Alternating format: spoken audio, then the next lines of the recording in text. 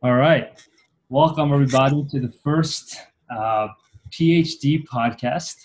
Me and Jason are super excited to bring to you a special guest, a friend of ours. But before we do that, we want to sort of just kind of tell you about how we came up with this idea of basically creating a platform for PhD students. So the purpose essentially of the podcast isn't really to ask PhD students PhD worth questions, but more so tell the world that behind every expert or behind a paper that influenced them is a student who's really just working to answer their own questions and learn more about their field, and we wanted to highlight that and hear every student's own journey to where they are now, what inspired them. And I think this is first of all a great person to start off with, but I think overall the initiative is going to be fun, that's for sure. So I guess we can begin. I think there's nothing. So I think first of all, I want to introduce our guest, Meredith. Do you want to introduce yourself? Hi, my name is Meredith Chaput. I'm currently a PhD student at Ohio University with Dr. Dustin Grooms. I'm a physical therapist by background. I went to PT school at Creighton University and I graduated in 2018.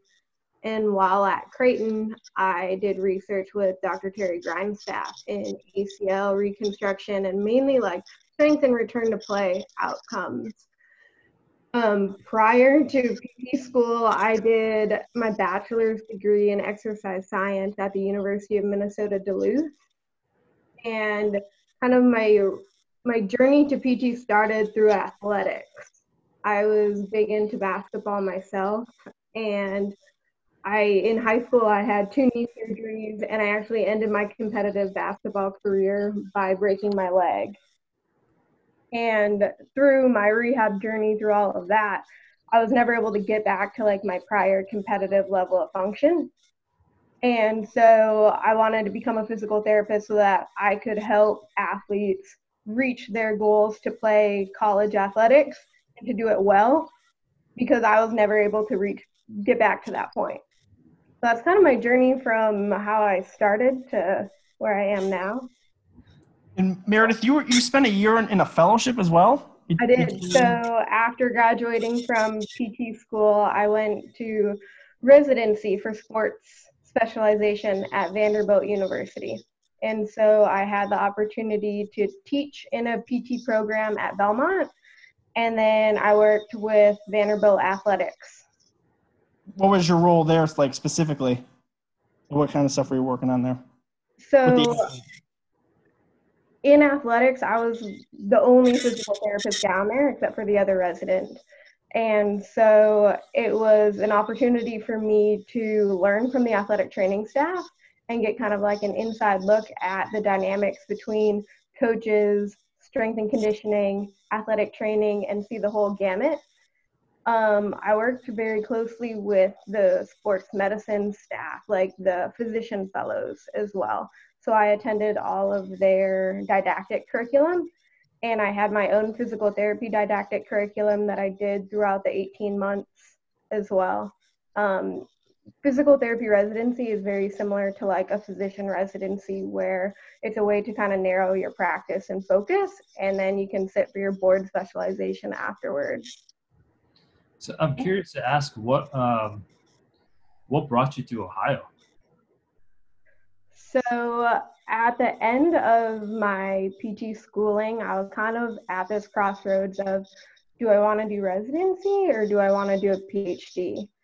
And I decided the residency route because I didn't feel like I had enough clinical experience to develop really good research questions or to understand how I could make my research more clinically applicable. And then through residency, I realized that a lot of what we're doing in the clinic biomechanically or whatnot might not translate directly to my practice. and I was more familiar with Dr. Grooms's work, and I saw him speak for the first time at our APTA combined sections meeting in Washington, D.C. 2 years ago. And after watching his presentation, it really kind of put full circle for me of like, wow, like this can change sports medicine, not even just like slightly impact it, but what his framework and the way that he was attacking the ACL problem was completely different. And I thought just had a lot of overlap with my values initially from like a research perspective. So what do you think that along those lines, from what I heard, that presentation was packed, if I remember correctly. It, And yeah. yeah, Dr. Grooms has been a great influence in my life and the work we're doing here. A great guy, down to earth, man. But I want to ask, what do you think the problem is in terms of like, what is the ACL problem? What is the ACL problem? What do you That's a loaded question. essentially, I guess what brought you there? And that's, I think that's Or like, I guess I think a better question to ask is what specific questions are you trying to answer at Ohio with Dr. Grooms? So we have a lot of really good biomechanical background, right? We know that there's certain risk factors with landing mechanics or such that might predispose somebody for this injury. More specifically, like second injury. And they all seem to be the same. We have injury prevention programs, right, that we can employ that help relate back to some of these issues. But my biggest thing was, so I can do all my rehab correctly. I can get my patient's strength back. I can get them to hop symmetrically or hop further than they did at baseline. Mhm. But yet they continue to go on to tear their ACL or their contralateral side again. So for me, I was just like, there's a huge gap in whatever we're assessing and however we're employing our interventions. And I thought that Dr. Grooms's attack at the problem was kind of exactly similar to like what I was looking for. Yeah. For those that might be unfamiliar with like Dr. Grooms's specific research, could you provide like a short summary exactly of what he does from like an ACL perspective? Yeah, and so a lot of his work has looked at the central nervous system changes, specifically using functional MRI, to measure how does the brain change after an ACL reconstruction. And so what we see is that individuals, after they tear their ACL, they go through rehab. They require a lot more like frontal cortex activity, or they think about their knee a lot more to produce the same movement that somebody who has never torn their ACL does. And so in terms of like reaction time and looking at sport specific movement, you're not able to think about your knee while you're kicking a soccer ball or, trying to defend a play. And so a lot of what his research or what our research here at Ohio is trying to look at is kind of how does the brain change after an ACL reconstruction? And then the next step is like, are there interventions that we can employ to help negate and change, not or negate those changes from happening? To the listeners, we asked Meredith, and this is the plan going forward, is to ask everyone who comes on to send us sort of like a paper that really inspired them to get them to where they are. And so we'll attach this paper and the link to it. But the paper that was sent to us was Dr. Groom's paper from 2015, which was Neuroplasticity Following Anterior Cruciate Ligament Injury, a Framework for Visual Motor Training Approaches and Rehabilitation. And this was done alongside with Dr. Applebaum and Dr. Onate. And so forgive me if I pronounce those names wrong. But so along those same lines, what was it about this sort of paper that you were really inspired with? So this was published in 2015, and if you talk to Dr. Grooms about it now, he's like, "Man, I wrote that when I when I didn't know anything." And so it's kind of funny to like look back on it. But this was his first article that I ever read, and I was in my third year in PT school on my last clinical rotation at a sports clinic. And the sports clinic I was at, they really focused on using like external focus of attention and like those types of cues in their sports performance. And I had never like thought that that was a thing, because all of my other clinicals, right, it was just like, don't let your knee go over your toe when you squat kind of thing. Mm-hmm. And so it was like totally different for me to think about things that way. And then when I read this, I was like, vision is involved in an ACL injury? What? And I didn't really think anything of it until when I got back into residency and reading like Ellie and Anna's work and a lot of more motor control type activities. I revisited it, and I realized that through my interventions in therapy, by trying to employ some of their motor learning principles, or like just their interventions that they had, I could directly see in front of my eyes changes in the way that my patients were moving, and that my cues I was giving them were almost inhibiting the way that they were moving, and to a point where they're like self-conscious of how they're moving. So I thought that this paper gives a good, at least, introduction as far as the sensory reweighing that happens after an ACL reconstruction and becoming more visually dominant, and the fact that using an intervention such as like strobe glasses can help immediately in the clinic intervene on that reweighing. So one of the I think one of the themes that was in that article was about like visual dominance in terms of the sensory motor system. So would you say that someone who hasn't had an ACL injury but is more visually dominant, would they be considered at greater risk for ACL injury? I don't know that answer exists. Right. But because so a lot of this visual dominance we're seeing in like after the ACL reconstruction. So more so, instead of like predicting the ACL injury, more so like we train this individual through rehab to be visually dominant. So Yeah, I see. one of the first interventions, like if I'm going to train somebody to do balance activities, one of the first things I do is I have them close their eyes on stable ground. If that's good, we go to foam, right? Right. But to do proprioceptive activities, I need somatosensory input. But yet I put this person on foam and I'm making them rely more on their vision and their vestibular systems. And we do the same thing with squats. And so I think it's more so after the injury occurs, the way that we induce our rehab interventions.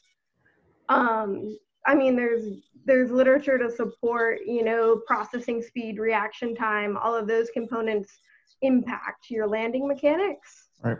But I don't know that we have that visual dominance drives it.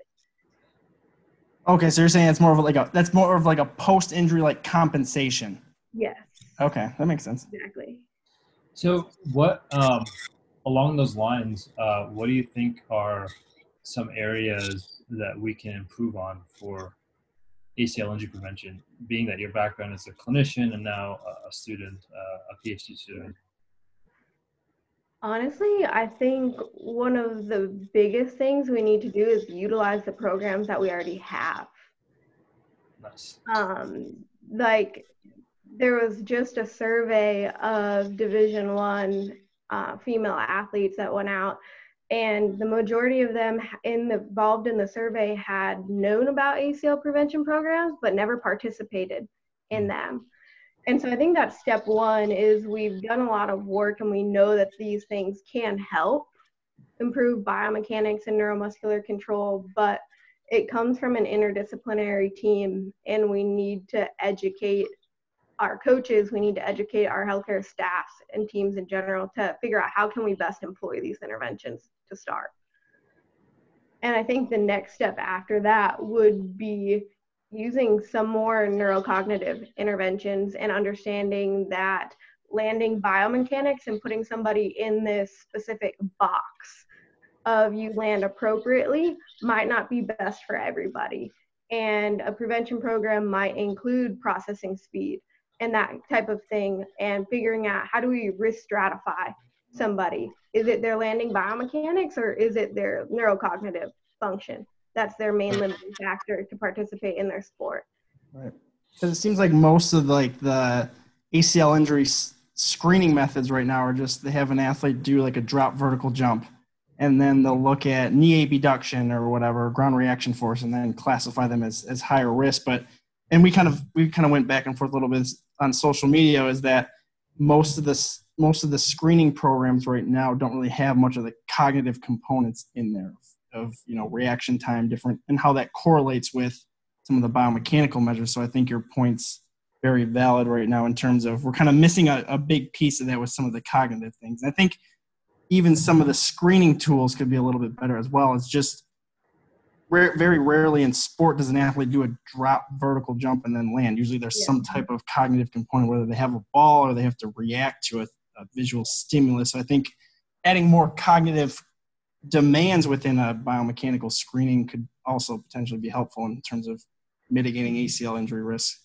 I think you bring up a really good point. I know Jason gets really excited when we talk about the brain and injuries and all that. Right. I mean, this is all really related to the work that I'm doing with concussion and post-concussion, risk for like ACL and the lower extremity types of injuries. I mean, it's all very similar related work here in terms of cognitive mechanisms. Like a couple years ago, I gave a presentation at a biomechanics conference on attentional focus and ACL injuries. A typical conference, where a lot of people were talking about sort of the biomechanical factors that are related to ACL injury, and then I just started talking about attention, and it's kind of like the sort of like the shift, like everyone's so excited, and all of a sudden it's like, what the hell are you talking about? And so I think it's really important that you're tackling this type of issue, and so. In that note, what current or future sort of research studies are going on in your lab, or what research interests do you have, and want to talk about that a little bit?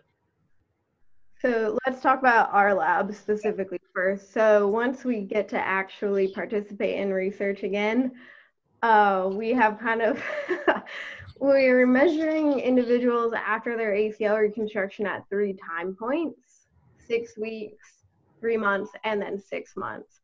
And so we're looking at their brain data, we're getting fMRI imaging, we're looking at gait mechanics, we're looking at muscle strength during that timeline, proprioceptive ability, or we're looking at really their joint position sense.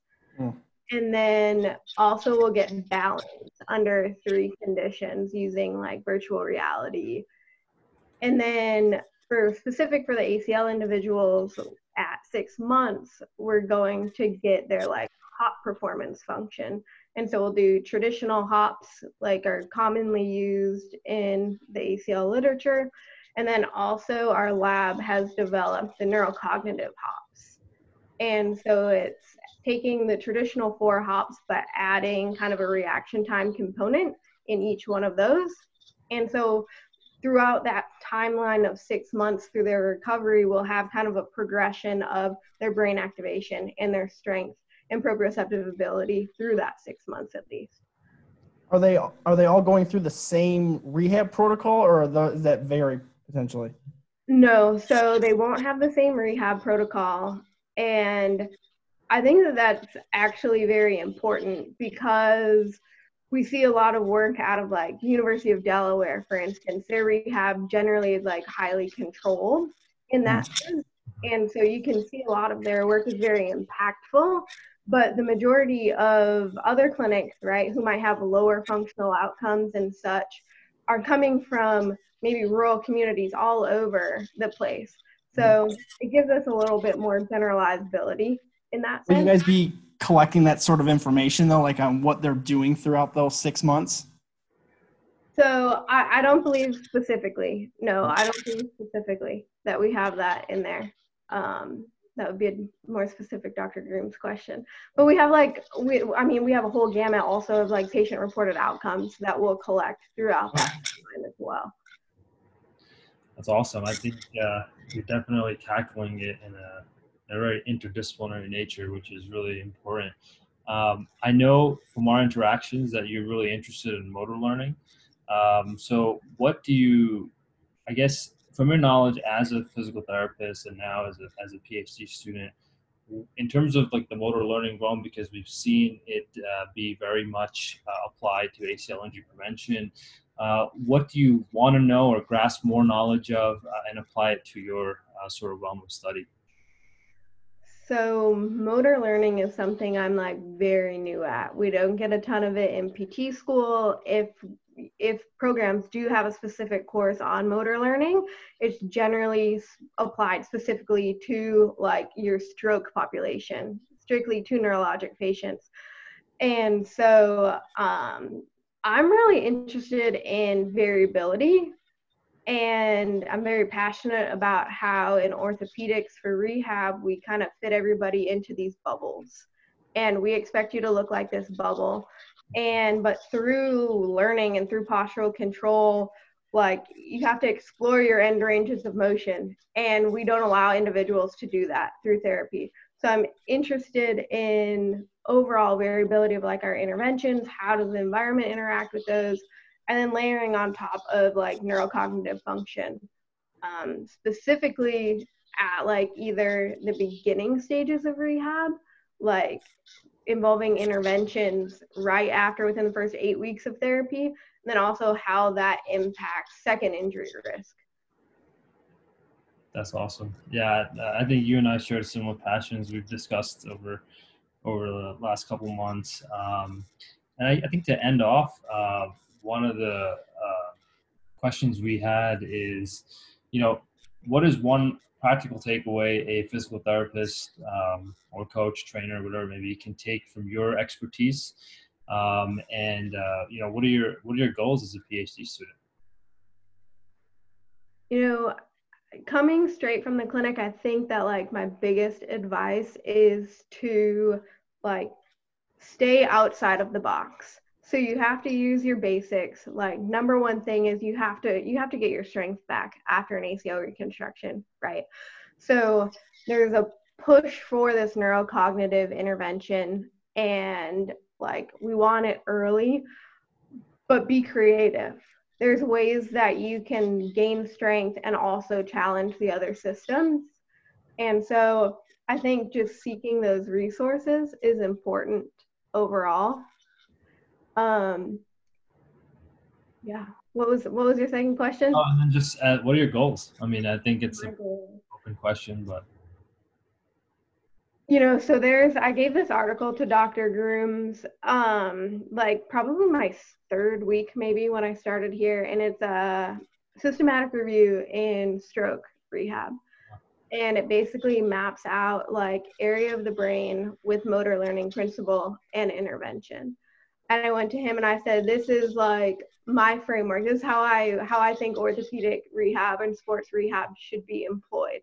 Not just thinking about how I can gain muscle strength back, but really like what is driving this, and really how does the brain get impacted in this. And so I guess my overall goal, one, is to create more awareness in the physical therapy and like rehab professions for this type of intervention.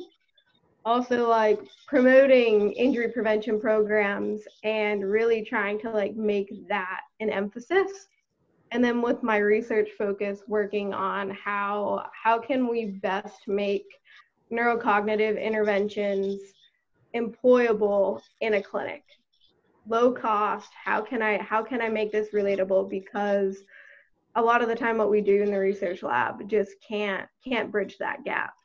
and we want it to. But clinicians need things that are easily accessible, not time consuming, and just really provide a lot of value for little cost to them. That's awesome. Jason, you got anything? No, I think that's it. This is really insightful, Meredith. Thanks for chatting about this. It's really interesting stuff that you guys are doing. Looking forward to hearing more about it. Yeah, Meredith, thank you so much for being our first sort of spotlight. But I know we'll have you back here. And our interactions will obviously continue on. And we wish you nothing but the best. And yeah, that's pretty much it. Thank you. I appreciate you guys for having me, and good luck on your defense, Jason. Oh, thanks. Yeah, working on that. Yeah, thank you. Awesome. Oh, before we go though, if you wanted to provide how people can reach out to you, social media, whatnot, what's a good place to find you? Yeah, I'm highly active on Twitter. I think we all are. Yeah. So yeah, you can definitely follow me on Twitter. It's just at Meredith Chaput, or you can reach out to me by email. Honestly, if you want, it's at meredithchaput@gmail.com, and I'm happy to provide any resources or anything that way too. Yeah, we'll once we put this up, we'll definitely link your Twitter account and your email so people can reach out to you. But hey, thank you again for coming, and I really look forward to seeing what you guys do down there in Ohio. I appreciate it. Thank you. Thanks, All right. Meredith. Okay.